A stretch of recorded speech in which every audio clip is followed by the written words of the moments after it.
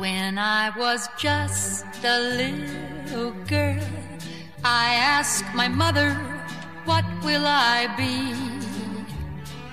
Will I be pretty? Will I be rich? Here's what she said to me.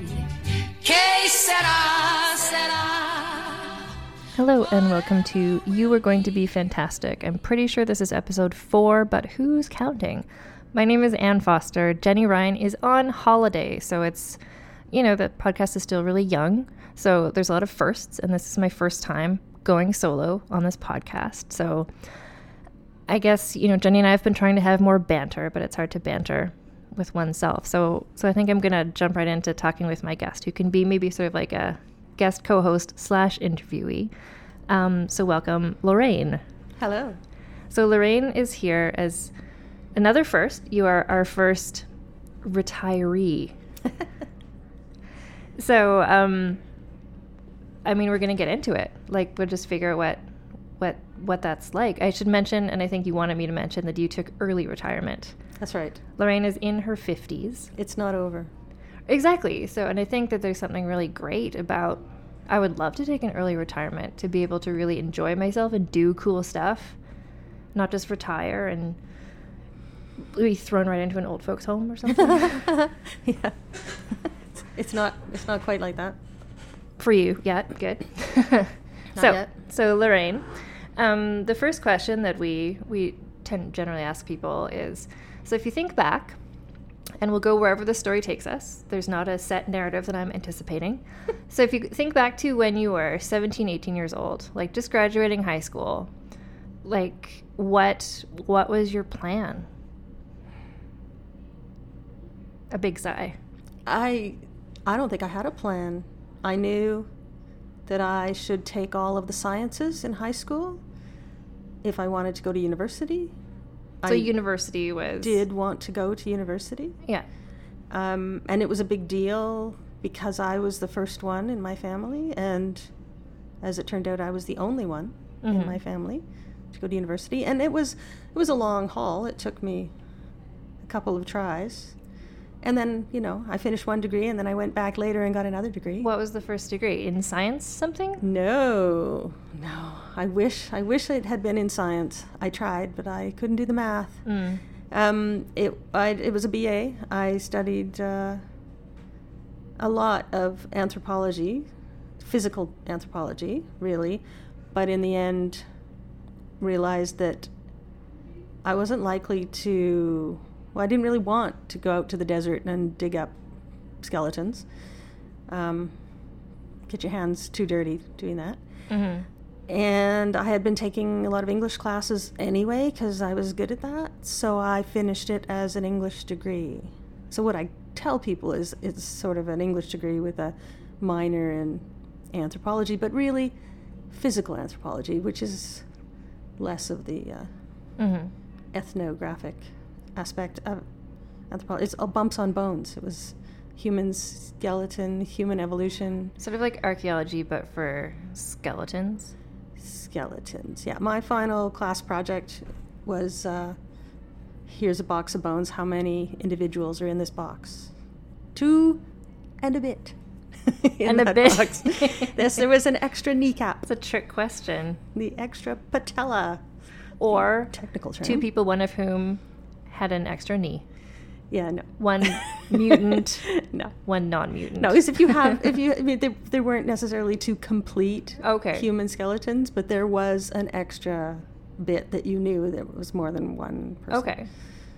I don't know, that sounds like, Yes, I love forensic television shows. I was just going to say, like, mystery CSI, mystery novels. Like, not CSI, that one's not scientific enough for me. I'm sorry. You like the ones, like Bones? That I love Bones, yes. Yeah. Largely because it's funny, but Kathy Reichs is a proper scientist and forensic anthropologist and really good at her stuff. Mm-hmm. So I'm just thinking about you, young Lorraine, just entering. So you're graduating from high school. You took the science classes because you wanted to go to university. So if nothing else, you had a plan to get a university degree. What did that mean to you for your future? It just was what you felt like you should do? I come from working class people in Saskatoon, and we didn't really know what that meant. We just meant that it was better, right? Any additional training, any higher education is better. It's always better than whatever. So I didn't really understand what it meant. And today I would say going and getting a BA, it doesn't actually produce a career, but it is the best way to start, I would say. And then you get a sense of what's available to you in the university environment, and you continue on and do something that does turn into a career. So at the time you just kind of did university because that's just not necessarily like, here's my dream, I'm pursuing it. It's like, I'll do university because that symbolizes something better. Just you knew it was heading you in a direction you wanted to head into. Yeah. Now, in retrospect now, I also keep thinking about when I was a much younger child, my mother worked at the university bookstore, and there was the occasional Sunday afternoon she'd get called in to work, and I would go with her, and I was 8, 9, and be sort of left to my own devices in the university bookstore, surrounded by inscrutable things. And I remember staring at a book about Aristotle.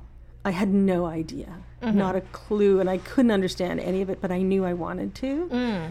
And even today, I feel I regret not spending more time with Aristotle, Plato, things like that. So it's sort of a drive to just, not just to like better yourself, but just a drive to learn. It sounds like you just wanted to learn. Absolutely. Stuff. And so now in my retirement, I do feel I haven't learned enough, right? Every day I want to learn something new, and that's my new goal, is to learn something every day so that at the end of the day I can say, what did I learn today? But it turns out, I really am just interested in knowing more and more things. Recently I've purchased quite a lot of books, art books, and they were all used, but art books and I don't want to say the word craft books, but I'm interested in learning how to do things with my hands, primarily things that involve tools, as it turns out. Like, I would love to be able to make my own bookshelves, for instance. We'll see. So I'm also afraid of sharp things. That would be a challenge when using most tools, but we'll see. We'll see. So that's very interesting just to think about. So you kind of, as you said, you didn't have a plan, but what you wanted to do was just like be out there in the world and just learning stuff. So when you finished your degree, at that point so you said your degree took a bit longer because you switched majors. Well, I took time off. Oh, you took time off during the degree? Yes. What did you do? I worked. Okay. Oh, what did I do? I worked. I was a paste-up artist. Oh, what? Yeah. So it's... Sorry, P-A-S-T-E-U-P? Yeah. Paste up. Okay. Yes. So it's every job they have their own language, their own vocabulary. This was at the Star Phoenix in what we called the back shop. Technically, it was called the composing department. So where the newspaper was laid out. And in my beginning, and this was in the 70s, the late 70s, it was cut and paste by hand. So like literally paste. Literally putting like glue together. With a brush. Well, no, it was hot wax. Hot wax? Yes. Oh. Yes. Weird. So okay. Paper film, text type was typed into a primitive computer, came out as paper film, and we had to strip it. I'm using air quotes here, strip it, which is to say it was one long column, and you cut off the excess paper, and you are left with the one long column, and then you lay it into the newspaper according to the editor's hand-drawn instructions. If it was going to be a 3-column story, you would cut that strip into 3 equal columns, and the editor would come along and say, no, the space was too small. You have to cut something off the bottom of the story, and then they would point at the end of the story and cut. Anyway, and we made it stick with hot wax. Okay, so I'm just picturing 1970s newspaper room, make the newspaper. It feels like, would you have to have like, okay, we can't report on any news that happens after 3 in the afternoon because it takes all the rest of the day into the night to actually make every newspaper? Well, as it turned out, I had that particular career for 13 years, off and on, 2 different newspapers and a couple of, like a print shop in between. That was all sort of, I call it all, it's all related. Yeah. But sort of the typesetting industry. And I worked on more than a couple of front pages, budget night, election night. Those stories were up to the minute. That's what I was thinking. But you'd still have to take it to the press, and the press still took hours to do its job. But yeah. So, let's see. Largely, the day would end at midnight. Paper would go to bed at midnight, 11:30. That's when it goes to the presses? Yep. Okay. Yeah. And it would come out, be delivered to the doorstep in the morning. Mm-hmm. Today, it's different, as I understand. There's lots of emailing of entire newspapers, and they get printed somewhere else, and I can't even talk about that. I also should point out, I started at the Saskatoon Star-Phoenix.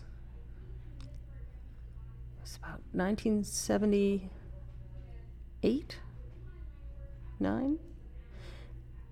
And it was like a year, 2-3 years before I started. They were still using lead type and printing out stories one letter at a time. I can't even talk about it because I wasn't there. But Yeah. I had it described to me where they would put it all together in a wooden frame and lock the frame. And one of the people that trained me when I started had been trained by someone in the previous sort of era, and he had been taught how to put the lead type in this frame, but nobody told him to lock the frame. Because this was your initiation, right? You pick up the frame and everything falls out and you have to do it all again. Hilarious. Right? Ha ha ha. And he was a young teenager.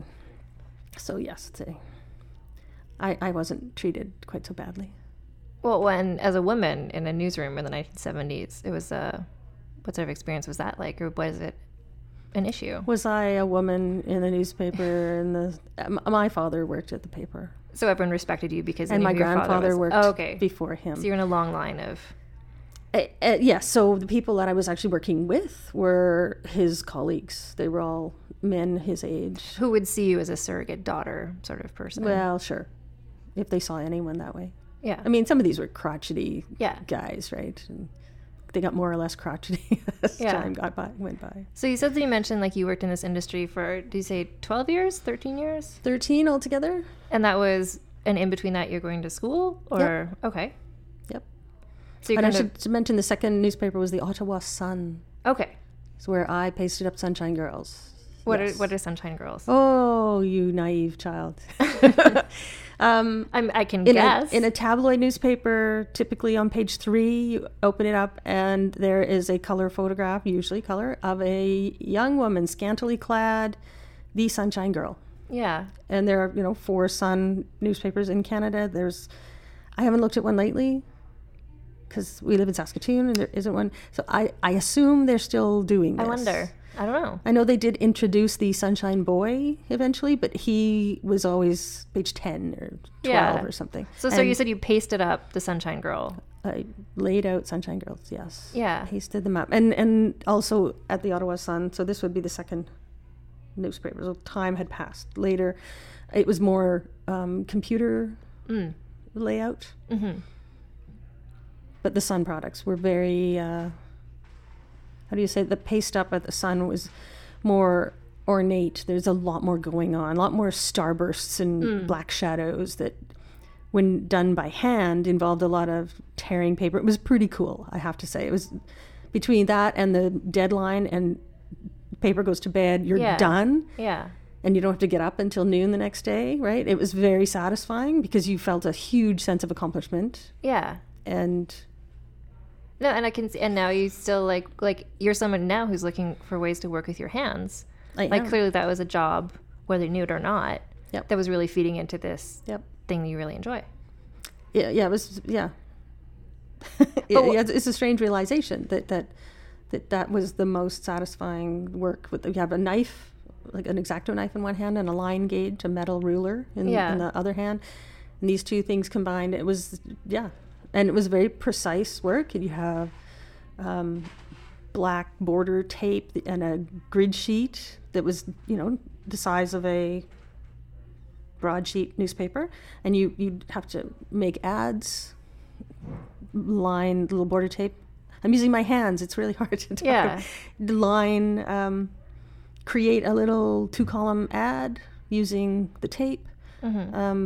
Lay text in the ad, according to the salesperson's layout. When you looked at the newspaper, were you like, yeah, I did that? No, it was really hard to go back and look at the newspaper. Oh, okay. Even today, I can't look at ads. Yeah. I could lay out an ad, nice. I could create a nice ad for you, but I can't look at it. That's interesting. The other thing is you learn, like we would make up the ads in advance of that day's paper, and they'd get put on flats for the paper. So each page was ready to go, and then the day arrives, and suddenly the editorial department leaps into action, and they start filling what space is left. Okay. That's how it works. Okay. So the paper makes their money by selling ads. The ads might fill 3/4 of the page, and what's left has to be filled with text, right? Mm-hmm. So what you learn pretty quickly back then, I don't know what happens today. People would proofread the ads to make sure they were correct because someone paid for that. Only the editorial staff would proofread the text of the news, and sometimes there was no time, and sometimes they wouldn't, mistakes would happen, right? Mm-hmm. Not so much, just spelling mistakes, really. Mistakes in what was said, that's a whole other story, and I can't address that. Well, in your position had no responsibility, really. I mean, in terms of these mistakes, like you would just lay out what was given to you. If there was a mistake that fell on somebody higher up, I might point it out if I found it. Yeah. I mean, it's not like I was sitting there reading every story. Well, there wouldn't be time. Yeah, I mean, that'd sometimes be crazy. If it was big sports, whatever playoff or something, and I was doing the front page, and I was not reading that story. Yeah. No, sorry, people. So you worked for the Star Phoenix here in Saskatoon, Ottawa. What took you to Ottawa? I was trying to get out of newspapers, actually. And I got to Ottawa, and Ottawa is a special town. People need to speak French to get a government job. 60% of the jobs at the time were government jobs. I applied for jobs, but I couldn't get in, so I hadn't even applied to the Ottawa Sun, not officially, I just sent a resume, and I was in town. I had this resume, right? They hadn't been advertising, and I got called. And weirdly, I missed the call. I didn't really figure it out. This guy was calling, so he called again. And in between those two calls, apparently they had hired someone who didn't work out. Okay. And that could have been me if I had taken the first call. Yeah. And anyway, I did take the second call, and this guy had, unbeknownst to me, already contacted my employer at the Star Phoenix and gotten good comments about me, and so he tracked me down, and so I took that job, and it was evenings, and so it allowed me to do other things during the day. Right. Yeah. And that was 4 years. I think I had that job at the Ottawa Sun, 4 years. But I heard the stories about the guy they had to let go, and how. I mean, and it was a crazy bunch of people. Newspapers are always crazy people, but this was a crazy bunch of people in the composing room, and they talked about this guy. How did it go? He would make mistakes, and then someone would have to come in and fix his mistakes, and they referred to it as wearing the wedding dress. Okay. And I don't know what it meant, but they were getting the bad end of the stick. So it's like, if I think about it now, I guess I know what they were saying, but I can't say it on the radio. But if you were to use it in a sense, you'd be like, I had to wear the wedding dress again today. Yes. Oh, Lorraine, you're gonna have to wear the wedding dress. Yeah. Yeah. So I don't think anyone ever they didn't use it after that. It was it was reserved for this one fellow, and he was let go, and anyway. So you unintentionally landed yourself in a 13-year career in newspaper typesetting. Yeah. Yeah. So was there a point at which, so you left that, like you could have leaned into that and been like, well, I will be a lifer. Here, I have found my calling. This is it for me. But after 13 years, what happened? I left the Star Phoenix at the end of 1990, and Conrad Black laid off a whole bunch of people in 93. So I don't know if I would have survived that or not. Right. I have no idea. I really, I don't have no idea. I couldn't even look at someone in the same job that I had before I left and say, did they keep them or not? I don't know. So you got out because you sort of saw the writing on the wall about the industry, or just personally you were ready to move on? No, personally it was, for whatever reason, I had this idea that I should be able to use my degree, which I had finished by that point. Mm-hmm. So I was in Ottawa with an English degree. Mm-hmm. Wanted to do more, and so I did take a biology class at the University of Ottawa, but that didn't really. I had to go home and early on and never finished the class. Mm-hmm. Again, sciences were eluding me. You wanted to be into the sciences. I really did. It just wasn't I think I took happening. Biology twice. Yeah. All in all, but I picked up a catalog for the local college in Ottawa, and I ended up doing a library technician diploma in Ottawa. And it appealed to me because it seemed sort of technical, and of course I loved books. It was interesting. Mm-hmm. I had no idea where it would take me. In the end, it took me back to Saskatoon. So you did the technician program in Ottawa still. Yep.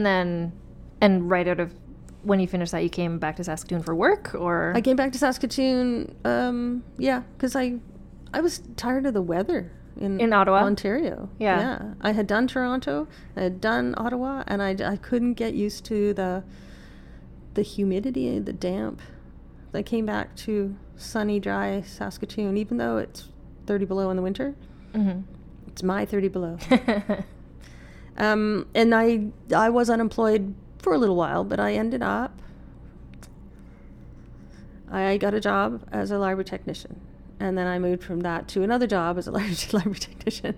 I did, there was a gap in there, and I did do some more typesetting for a small advertising company, but that didn't last very long because I got a real job as a library technician, which was in a law firm library. So 5 years I was a library manager in a law firm. So is that like the lawyers are like, I need to get this case file from this like thing that happened? I don't know what a law librarian does. Law library technician manager. Well, what for what one is in thing, the library? they wouldn't have hired a professional librarian, right? Because they have to pay You have to them understand more. the distinction between a library technician. technician and a professional librarian. Yeah. They wouldn't have hired a professional librarian. And this was 1997 that I first started working there. 5 years later, there were computers on every desk. So in 97, there were not computers. Yeah. The secretarial staff had sort of dummy terminals that were connected to a Unix server. The library, where I was alone, had 3 computers, actual computers using Windows. Sorry, I have to think back. Because I had come from a Macintosh environment, right? And the newspapers. Newspaper layout was Macintosh graphic design sort of software, although not as exciting as actual graphic design software. And so I was hired because I could load CD-ROMs into these computers that had case law and stuff. But so in the 5 years I was there, up until 2003, math didn't really work, right? It must have been 98 when I started. 2003, by then, the internet was being more used for finding case law. There were no more CD-ROMs having to be loaded, and not only did the secretarial staff have to get proper Windows computers, they had to be taught Microsoft, what was it? It was WordPerfect at the time. Yeah. And then the lawyers started getting actual desktop computers, and then they figured out that, maybe they wanted laptops. So suddenly the lawyers were all getting laptops. And I was just thinking, we're focusing so much on your career path, but that is not everything that is in anyone's life. So you're going like place to place, job to job, but which is, I think, normal. Oh, absolutely. I'm just thinking about like in your personal life, like how were things going? Like you're moving from place to place. Like were you finding groups of friends to be with, or were you finding like your hobbies? You know, what did you do when you weren't typesetting or inserting CD-ROMs? Goodness, what did I do? I like dancing a lot. There's a lot of dancing. I had a crazy group of friends at the Star Phoenix, because of the hours. At least one year in there, I worked from like about 11 p.m. until 6 a.m. While I was going to university, I worked part-time, about 25 hours. In my final year of university, I was taking 5 full classes. I had 18 papers to write, and I worked 25 hours at the newspaper. Overnight? One of those shifts was overnight. Yeah. So other days, not overnight, but, you get a good chunk of hours in if you work overnight. So because of those crazy hours, the people I was mostly hanging out with were either university friends or work friends with the crazy hours. And there were some wacky people in there where we went dancing a lot. What era was this? This was in 70s, 80s? 70s, 80s, so disco was sort of prominent for a while. I'm picturing like a The Studio late 54 70s. experience, like the Saskatoon version of Studio 54, just like glamorous. I don't even... it was called Stokers. Okay. Yes, the big deal was to go in underage. I did that. Yeah. All I wanted to do was dance. I didn't care about drinking. I just wanted to dance. And I had these gay men friends, and some of us made really good dance teams. It was pretty great. Yeah. Compliments all the time. When I think back, I couldn't do it today, but I was dancing, disco dancing in 3-inch wooden clogs. No ankle strap, no anything. If I'd fallen off those shoes, You would have broken your ankle. I would have broken myself. Yeah. So, sorry, I just want to learn a bit more. So, disco dancing. I know about through watching great. films. Were there routines? Yeah. Or did you just sort of like freestyle? Would you just freestyle? Well, There's a certain number of steps also that you would- freestyle. okay. But there were certain songs. Like the electric slide, like that's a dance. I remember the hustle. The hustle, yeah. Yes, I don't remember. I can't do it now. I've seen that in There films. was that. The bump. Yeah. The bump, right? Which would give me a heart attack today, but I was very good. Yeah. And there was some Latin music in there too. I mean, I get a little confused because of the dancing. I hung out in gay clubs too. So disco ended, the era ended. Because frankly, straight dance clubs are annoying to me. I didn't want to get picked up. Yeah, you just wanted to dance. The sheer number of creepy older guys that tried to give me a ride home, it was too much. Yes. So gay bars, dancing. One of my good friends was the DJ at a club here in Saskatoon. But one of the best experiences I remember was in Toronto. That was a gay bar. What was it called? No, I'm not going to get it right. But it had a real Latin theme, and it was so great. Like here I am, sweet young girl, and salsa music comes on, and I get it. I totally get it, and I'm doing the moves, and my friend says, "Hey, you're really doing them," Yeah. And it had this low ceiling, and it was really hot and really sweaty. And it was sort of, by the end of the night, I was like, I don't even know if this is my perspiration or someone else's perspiration, because it was Toronto. Was everybody smoking inside then? Was that when everyone smoked? Probably. I don't remember it. I don't remember the smoking, because when I worked at the Star Phoenix in the back shop, everyone was smoking. Oh my God, while Not working. me. Yeah. But can you imagine? Like, you're working with hot wax, sticking stuff up on a page with a cigarette hanging out of your mouth, and ash could be wiping ash off the, Yeah. But you have healthy set of lungs. Again, against all odds. So far. Who knows? Yeah. So that's amazing. So I'm getting a full picture of yourself. Yeah. So it seems like, there's like Lorraine, dancing Lorraine, working for the newspapers, doing your degree. Then when you get into the library technician, the law school stuff, did the other parts of your life continue? Did you still go dancing and everything?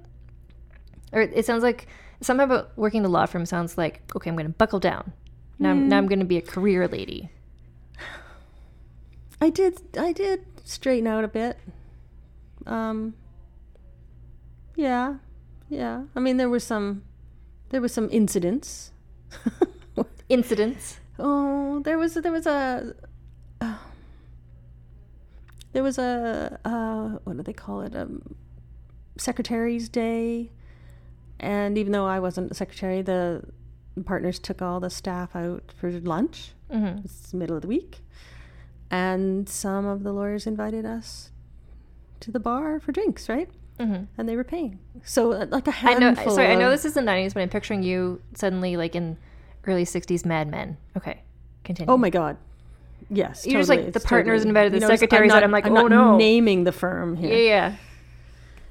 So some of us hung around for the rest of the afternoon drinking with some partners. Yeah. And I got quite drunk. And I mean, the story, there's two stories. I had to meet my new boyfriend, who I married since then. Mm-hmm. But I showed up on his doorstep, sans car, because I couldn't drive. Yeah. And he said, "You stink." So this bodes well, right? But we did go to a movie, and the second part of the story was there was hell to pay back at work because we all got in trouble. You did, or the partners did, or everyone did? Well, they got in some trouble, but not quite the same kind of. So I just had to do a small penance and stay over a lunch break and help somebody. But why would you guys get in trouble? Like, your bosses invited you. I know, that's right? on them. I know. Was it like you should have known better, ladies? Wow. Smarten up, ladies. It's hard to know, right? When HR leaps into action. Because I was also working at that law firm during September the 11th, 2001. Mm-hmm. Yeah. And that was, 10 o'clock in the morning, and nobody really knew what was happening, but we knew that as long as there was a partner in the room watching the TV with us, we were okay to watch the TV, shirk work, and right. So there's a weird environment. Yeah, very. I don't know what's the word, like striations, like the levels. It's like it's clear, like there's the partners, and then there's everyone else, and they're like way above. Yeah. So, is this part of the reason why you left the law firm? Well, it had been 5 years. That was pretty long. So again, you were. But thinking... again, I was surrounded by people that were educated. Right. I knew I could do better. So I left them in 2003 and went to library school to do the professional degree. So right. It was a bit of an evolution, right? So, I'd had a fair bit of library work, and I'd always worked in special libraries, where I was the sole employee in the library. So the whole library manager, I did everything, the cataloging, whatever. Buying. Were you getting into library school thinking like, okay, I'm going to go and become, like, because your work experience had been in this law firm, were you going to become a legal librarian, or did you have your academic or public? Like, did you know when you started that program? I actually had this idea that it would be really hard to get into an academic library. So I went in assuming that I'd work in a public library, and I made sure to take children's literature classes, for instance. Mm-hmm. So can I just clarify? We've gone through this. How old were you when you were doing your library? Well, in master's 2003, I was 40 something? 43. Yeah. Yeah. So this is, It's never over. Yeah. Well, no, it's funny because we interview people on the show who are in their 30s where it's like, well, I guess this is my life now. Like, no, you are 32. I've talked to many people that did their library degree later in life. And it's Saskatoon's a funny place because there's no library school here. So a person has to leave town To do it. to do it. Yeah. Oh, and where did you go to do it? Toronto. Okay. But I was able to, my partner had a sabbatical year, and he wanted to do that at the University of Toronto. He had connections there, and his parents live in Toronto. He grew up in Toronto, so nice. we stayed with them. He went home after 12 months, like you do after a sabbatical, and I stayed another 4 months, so I did it in 16 months. Okay. So just straight through. Fast-tracked it, yeah. No thesis option. Yeah. Other people go to Edmonton, and there's obviously lots of library schools in Canada. But I've always recommended to people, that time goes by really fast, and what you gain from it is huge. You'll never look back. Like, I had been making bad money at the law firm. Finished the professional degree, and my first job paid my 2 years worth of tuition. The increase in my salary paid my tuition. I mean, it was excellent. And you worked for the library for 10-ish years? No, less than that. Well, actually, I started at another special library after library school. Oh, okay. Yeah. So your professional librarian career is what you have retired from. And again, I want to emphasize early retirement. That's right. It's not over. Yeah. So I love talking to you about this because I think to someone of my generation, it's kind of like, I want to work towards my retirement and then I'll just like sit around and watch TV all day. It'll be amazing. Did you imagine, and that is not what you're doing, and I'm sure that's not what I will do either. Frankly, I just need a vacation. But so you've kept very active in your retirement, and it seems like you're getting back to this whole like looking for things to learn, looking for things to do. I took a summer class this summer in art history, and I loved it. I just loved it. I got 94%. Nice. You know what I love? I love when I was in school. My mother is doing some school classes now as well, and I always loved the mature students because they always took it so much more serious than everyone else. Like, they were there to learn. When I was in my undergrad, maybe you were the same. I was just like, I was there to learn / because I didn't know what I was doing / I was only really there so I could like be in the drama committee. But the mature students were there like they've lived a life and they're there to learn, and they take it seriously, and I always admire that. And they also have other things going on in their lives. But what was noticeable to me is, and it's always been noticeable to me, is the professors at the front of the room wanting some input, asks a question, and then looks out at the room expectantly and nothing. Yeah. And so there's the mature student will pipe up because everybody knows the answer. Yeah. But everyone else, I don't want to say they're all just shy. They don't want to look stupid in front of everyone else. So I did it.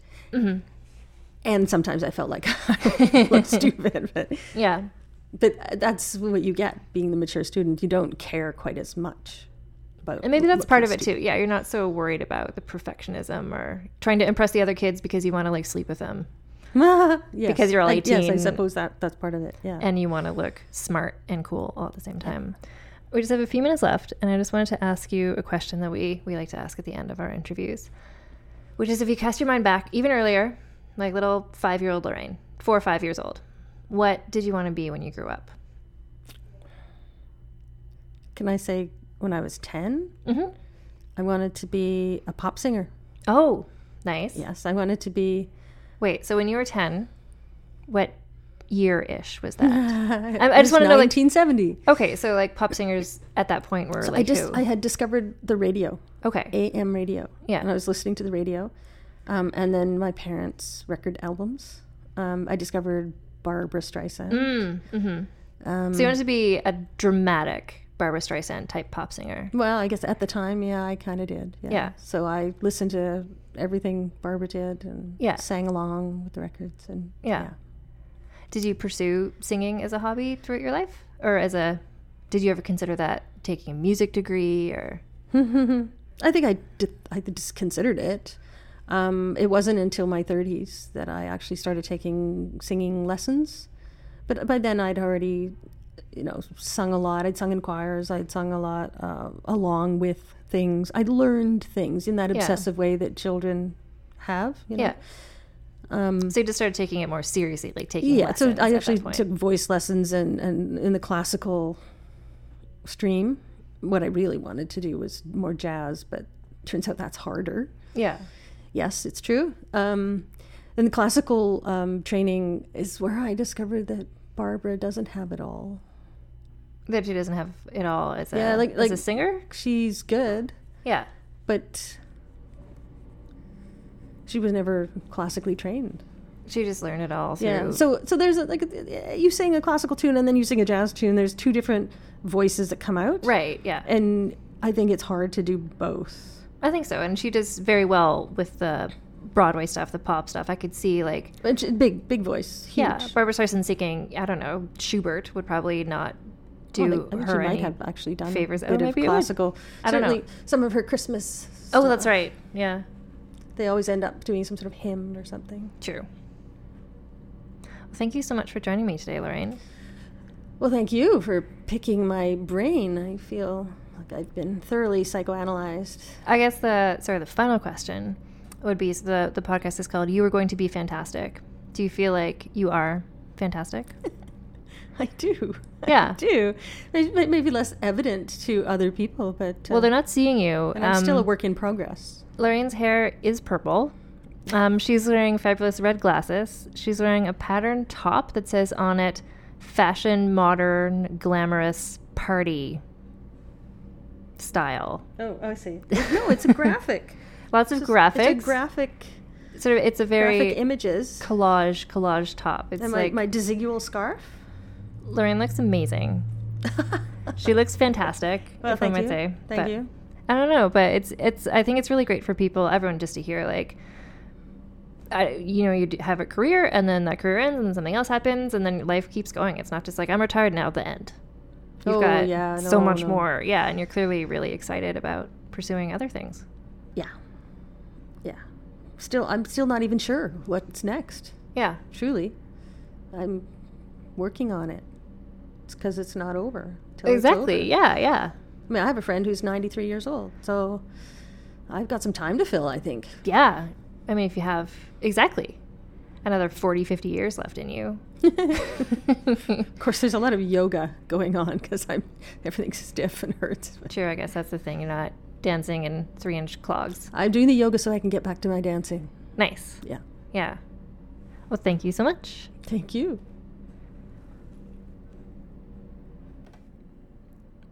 So thank you for joining us for another episode of You Are Going to Be Fantastic. My name is Ann Foster. Jenny Ryan will be back next time. You can keep up with us and what we're doing. So we're all over the internet. You can find us on Facebook, Instagram, and Twitter at YWGTBF, the first letters of You Are Going to Be Fantastic. And we are also, if you have a story you'd like to share, maybe we could arrange an interview. You could email us. We could read it out loud. You can email us at youaregoingtobefantastic@gmail.com. So stay fantastic out there, everybody, and we'll talk to you very soon.